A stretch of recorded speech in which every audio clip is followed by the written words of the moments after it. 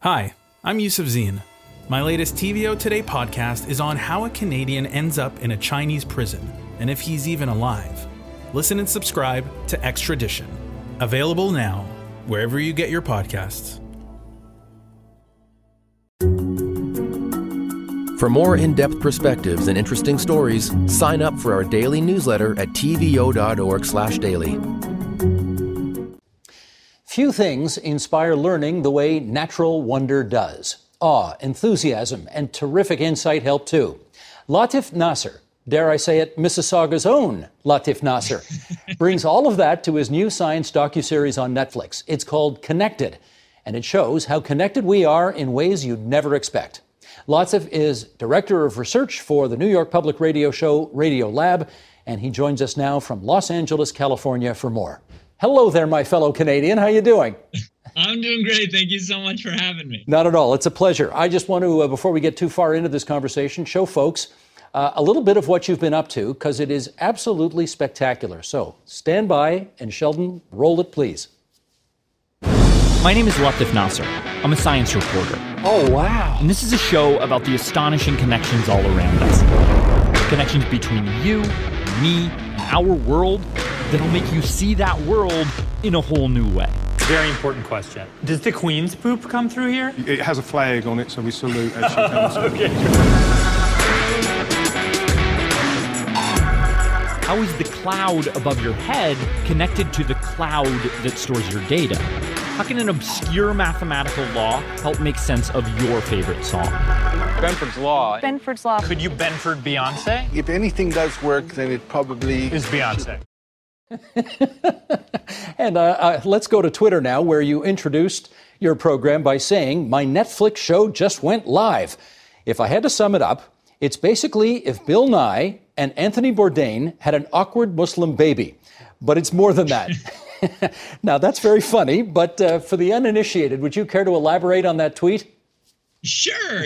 It's basically a science show where I go all over the world looking for the surprising, often beautiful and poetic connections between us and each other and us and the world around us. Well, I should follow up on something that you said there in that trailer, which is essentially the obscure mathematical Benford's Law and Beyonce, the connection there. I must confess, I didn't get it yet, but so maybe you could help me out.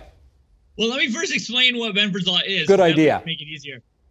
So Benford's Law is this kind of astonishing natural pattern that you can find in almost every giant data set of numbers. So just take any seemingly random batch of numbers like stock market prices or, I don't know, your tax returns or something. If you take all of those numbers and then you strip just the first digit, you're only looking at the first number of those numbers, the first digit. Now, you'd think that every number out of 1 through 9, they would appear 1/9 of the time, right? It's a random data set, effectively. But what you find is actually that's not the case at all. Out of that random batch of numbers, about 30% of them will start with a 1. And then it'll get less and less and less frequent. So 2 is less frequent, 3 is less frequent, 4 less frequent, until you get to 9, which is only it's less than 5% of the time, which is just so strange that random numbers would follow this. It makes a really pretty curve. And so alone, that feels like, okay, maybe that's just a kind of a weird factoid, a surprising factoid. But then to me, the astonishing thing was you could see all these different realms of our world where this applies and is actually quite helpful. It's helpful to catch tax cheats. It's helpful to find Twitter bots. It's helpful to sniff out election malfeasance. And the way that it connects to Beyonce is we found a paper where a scientist applied it to the durations of notes.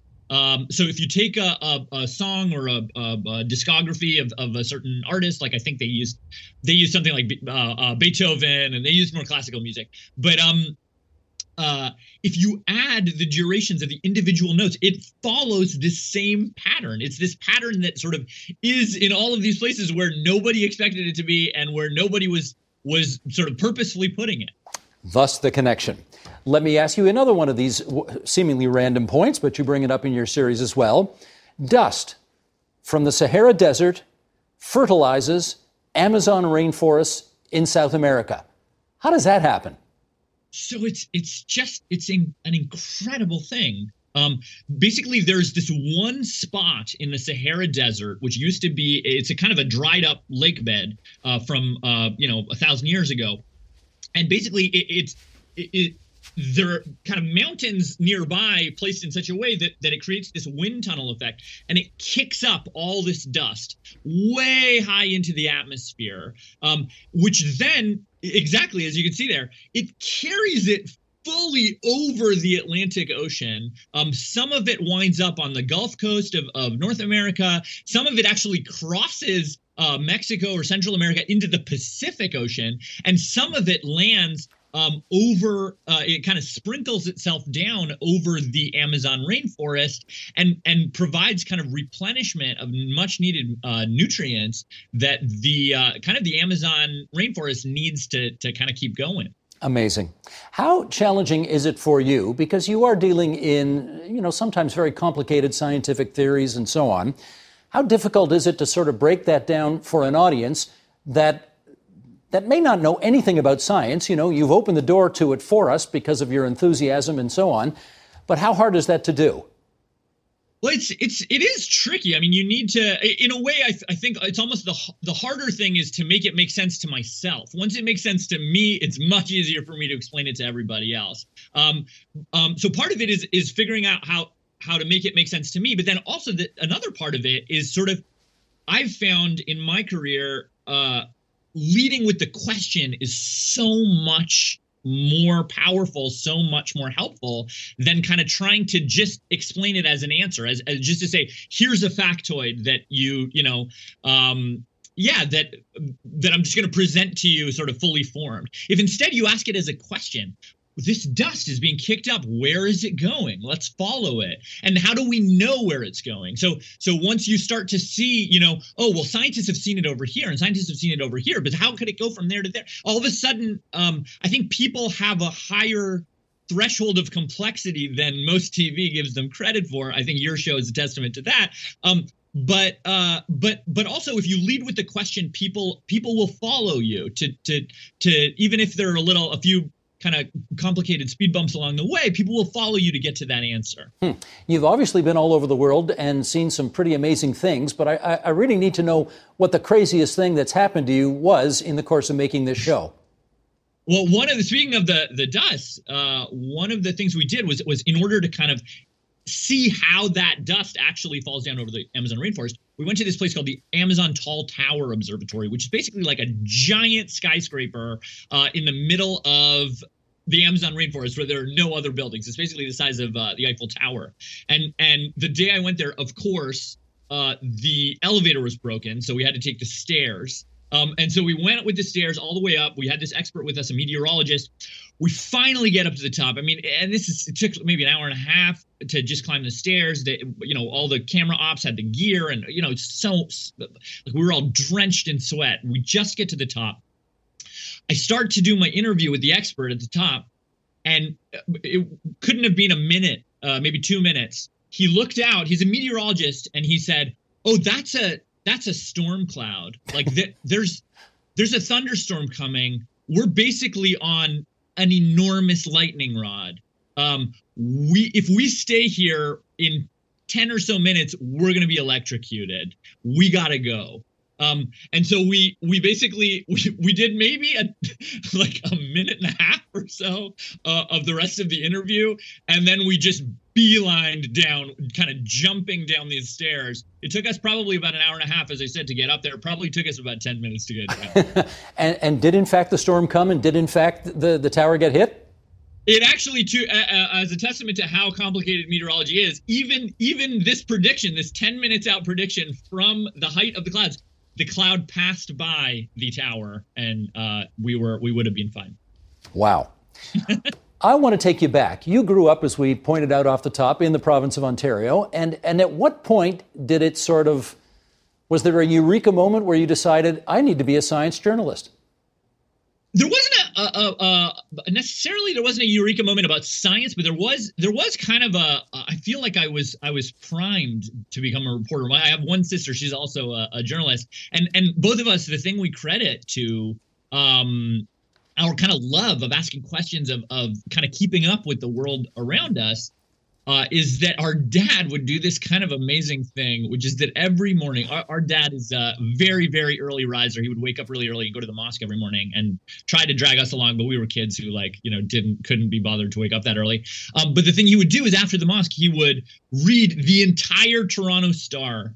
And we'd still be sleeping. This is my memory of being woken up like every morning of my childhood. He would burst into my room, like almost like Kramer style from Seinfeld. And he would tell us the stories of the day. He would just he would just go and he would tell us. And it didn't matter that I didn't understand half of what he was talking about. I mean, I would pick up on the fly, and, I'd be like the only middle school kid who could tell you all about the Bre-X gold mining scandal or something, it was an amazing thing. It was a kind of the kind of education that I think most kids don't get, and the kind of education that inspired us to say, hey, there's exciting stuff going on out there. I want to know all about it. Latif, I love the way that you say, I have one sister who happens to be a journalist as well, because, let me just think here. Yeah, 2 years ago, you may recognize this person.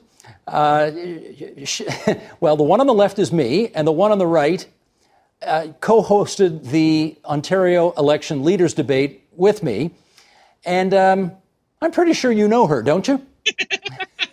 That's my sister, Farah Nasser from Global News. Okay, so I want to know how much smack you two talk to each other about who the better journalist is. Oh, well, the funny thing is that, I feel like until now, I had ceded TV to her, and I was the radio guy, and she was the TV person. And now I'm kind of encroaching on her zone. But she's taking to it very nicely. But yeah, I think we're a little bit territorial. I think a little bit competitive. But yeah, I don't know. Maybe she's going to expand into radio. Then I don't know what's going to happen. Well, in terms of territorial, what? You give her Canada and you insist on the rest of the world? Is that how it works? That's maybe it too. But she's there's more than enough in Ontario to keep her busy. No kidding. Well, I have to say it was a great experience co-hosting that debate with her. She was absolutely terrific. Okay, let's move on here. You've got a PhD in the history of science from Harvard. Do I have that right? That is correct. Okay, how has that helped shape the reporting that you do? Because this just in, I bet you there are not too many reporters that have got a PhD in anything from anywhere. So that makes you a little bit distinctive. Yeah, I think to me the fun about this particular field, which a lot of people don't even know exists, the history of science, it's taking the big, ambitious, kind of almost existential questions often of science and life and death stakes, pressing questions of science, and finding a way to historicize them, to kind of turn them into stories about people who are trying to answer those questions, people who are sort of, trying their best, who are coming up with experiments, who are trying, let's say public health measures or whatever else. It's a way to take science, which can often be cold and feel lifeless and very sterile, and finding the human beating heart behind it. And so I feel like that's the thing I studied, and now that's very much the thing that I do. I try to tell those stories in such a way that they feel human. They don't feel like they are just some sterile paper, some stack of facts that, you couldn't care less about, because so often they're not. Well, you may have answered the question, but let me follow up anyway here. What would you say is the single most important thing that you, as a science journalist, need to remember as you're trying to convey facts to what is certainly not going to be, a science-based audience? What do you need to remember? I think it's a tightrope you have to walk, where you can't be too breathless and just, swallow everything and not ask any critical questions and just say, oh, science knows everything, because it doesn't. You need a healthy skepticism. That's baked into the very fundamental premise of science. At the same time, you can't just shrug your shoulders and say, oh, nothing matters. Nothing is knowable. We, all these scientists are shills and are corrupted by this or that or the other thing, or this thing is just unknowable, because it's not. We really do know things. It really does. It really will save lives to wear masks. But how do you kind of keep that healthy skepticism while also kind of say, you know what, this is the best we have to go on. This is what we all need to do. Walking that tightrope is a tricky thing. And it's, I think what I try to do is sort of present both these cases to the viewers and let them, with their hopefully good judgment, parse and decide for themselves. Latif, who was detainee 244 at Guantanamo Bay Prison? Yeah, this I was shocked to find that there was a detainee at Guantanamo Bay, and I found kind of totally serendipitously, I mean, I guess if that's the right word, on Twitter, that there was a guy at Guantanamo Bay with my exact name. I'm Latif Nasser. His name is Abdul Latif Nasser, which was a name I also went by when I was in when I did a foreign exchange in Morocco, which is where he was from. Anyway, I found this guy who I just all of a sudden needed to know so much more about him. There was almost no reporting about him. And I started digging. I found this kind of WikiLeaks rap sheet from the Department of Defense, from the U.S. Department of Defense, about what he did, saying basically that he was Al-Qaeda's top explosives expert, a very important military aide to Osama bin Laden. And then I found his lawyer. I talked to his lawyer, who told me, no, he was never in Al-Qaeda. Didn't know bin Laden, wrong place, wrong time. Had nothing to do with any of that. And the United States government in Guantanamo Bay has kept him a prisoner for almost now going on 20 years without trial, without charges. And in fact, on the opposite side, having unanimously cleared him for release back to Morocco, but he's just sort of sitting there without ever having any kind of due process, 20 years later. And so I found out about this guy, these two kind of as polar opposite as you could possibly get portraits of him. And I needed to find out more. And so that was sort of the jumping off point for a 6-part miniseries I did for New York Public Radio. That was a podcast series, yes? That's right, yeah. And called The Other Latif. The Other Latif. And are you satisfied that in your own mind you actually got to the bottom of his story? I did and I didn't. I mean, I wasn't, because he's at Guantanamo, which is this sort of black hole. The way I talked about him is this man was kind of a black hole in a black hole. I wasn't able to access him, to talk to him, to interview him. And so many of the other sources that I had, whether they be former Guantanamo detainees who had been tortured about their stories, whether it had been,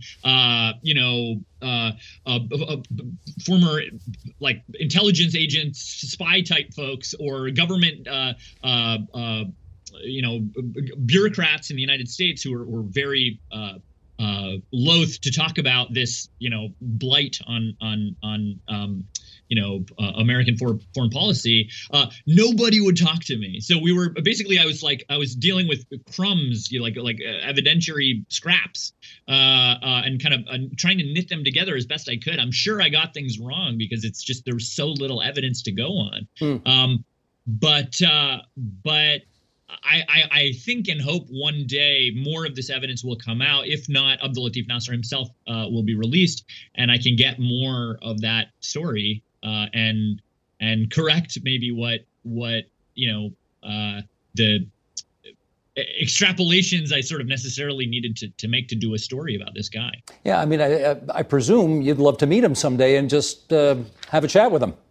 Yeah, and ask him ask him all the questions. I worked for 3 years on this series, and I had so many questions. Why did he make this turn? Why did he make that turn? So much of the evidence against him seemed to have been sort of made up or grossly exaggerated. While on the other hand, there were some that I found quite solid basis for. I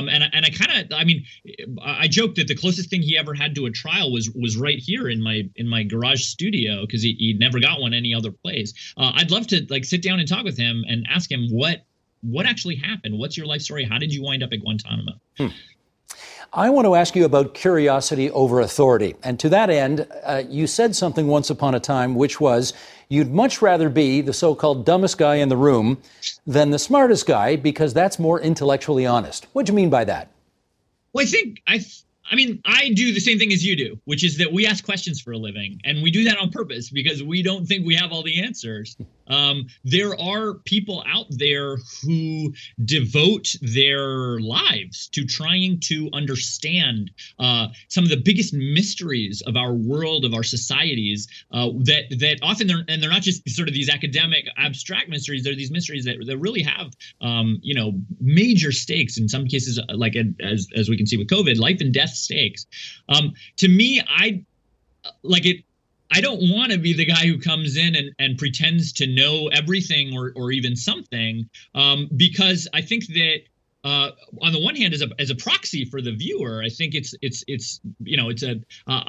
just the the ambassador for the person who's sort of half-heartedly watching while they're cooking their dinner or whatever.